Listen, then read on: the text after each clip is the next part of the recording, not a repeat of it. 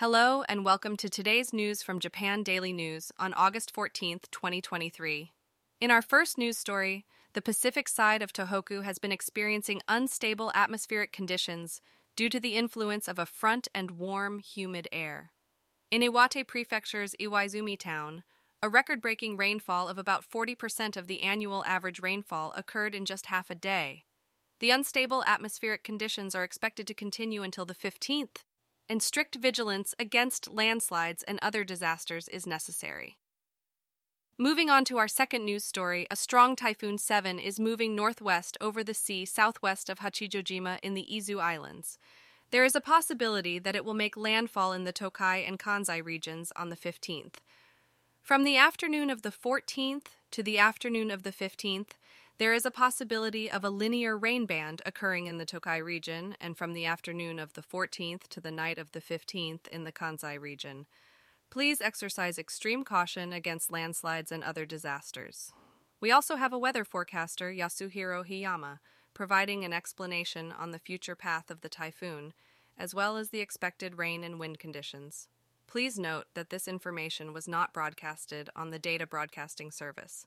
Continuing with the weather-related news, our third news story also focuses on Typhoon 7. It highlights the possibility of a linear rain band occurring in the Tokai and Kansai regions, which could lead to strong winds, heavy rain, and high tides. The article provides a breakdown of the timing for when to be alert for these weather conditions on a daily basis.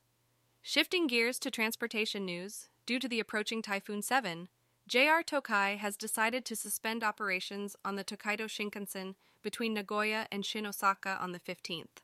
Additionally, there will be a significant reduction in the number of trains between Tokyo and Nagoya, with all seats except for the green car being unreserved.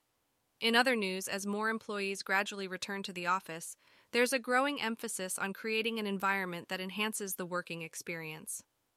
Lastly, in response to heavy rainfall, Miyako City in Iwate Prefecture has issued evacuation orders for 201 households and 498 people in 5 areas, including the Satsumachi, Satsumawano, Hata, Mizusawa, and Koboriuchi districts.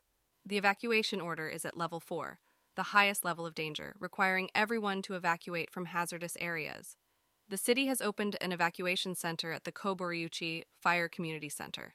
As for the weather forecast, Niigata is expected to reach 38 degrees Celsius today, so please take extra precautions against heat stroke.